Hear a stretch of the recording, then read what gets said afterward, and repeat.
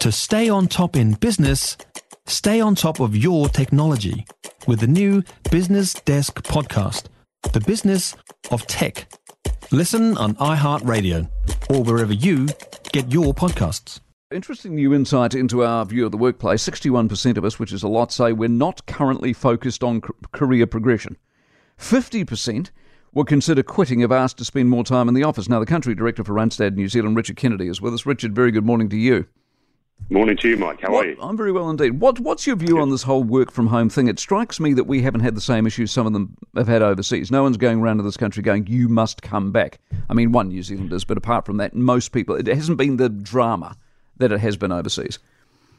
I think there has been, to a certain extent, there's been a lot of organisations that are starting to look at bringing people back into the work environment.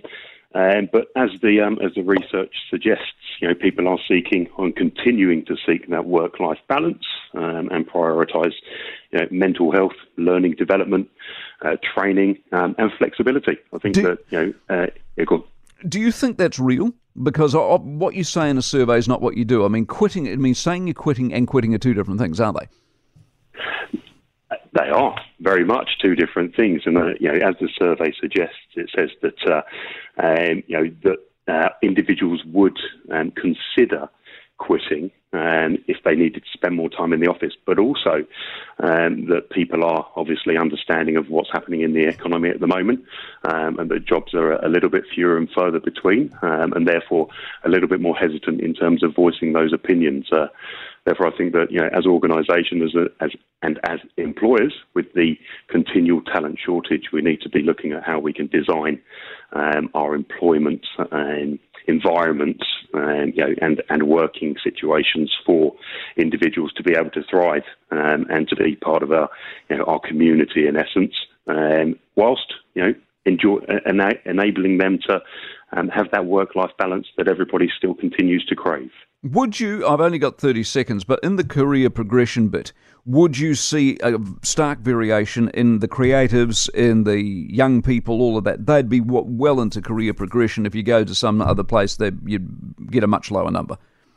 Yeah, it's a stark finding, isn't it? 61% of Kiwis have said that they're not focused on career progression at all. I think it's just a different level of ambition at this moment in time, Mike.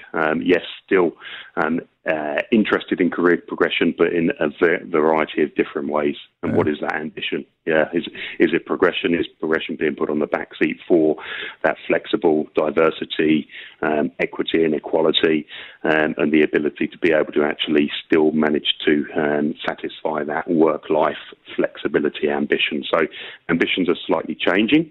The trend, as the survey suggests, of 1,000 working Kiwis, that it's here to stay. People are still ambitious, but maybe the ambition levels are changing and pivoting to different things Other now. issues. All right, Richard, nice insight. Appreciate it very much. Richard Kennedy. I'm still hoping my career will work out okay. I'm still as ambitious as I was. Don't get your hopes up. No, it's a conclusion I'm slowly coming to. For more from the Mike Hosking Breakfast, listen live to News Talk ZB from 6 a.m. weekdays or follow the podcast on iHeartRadio.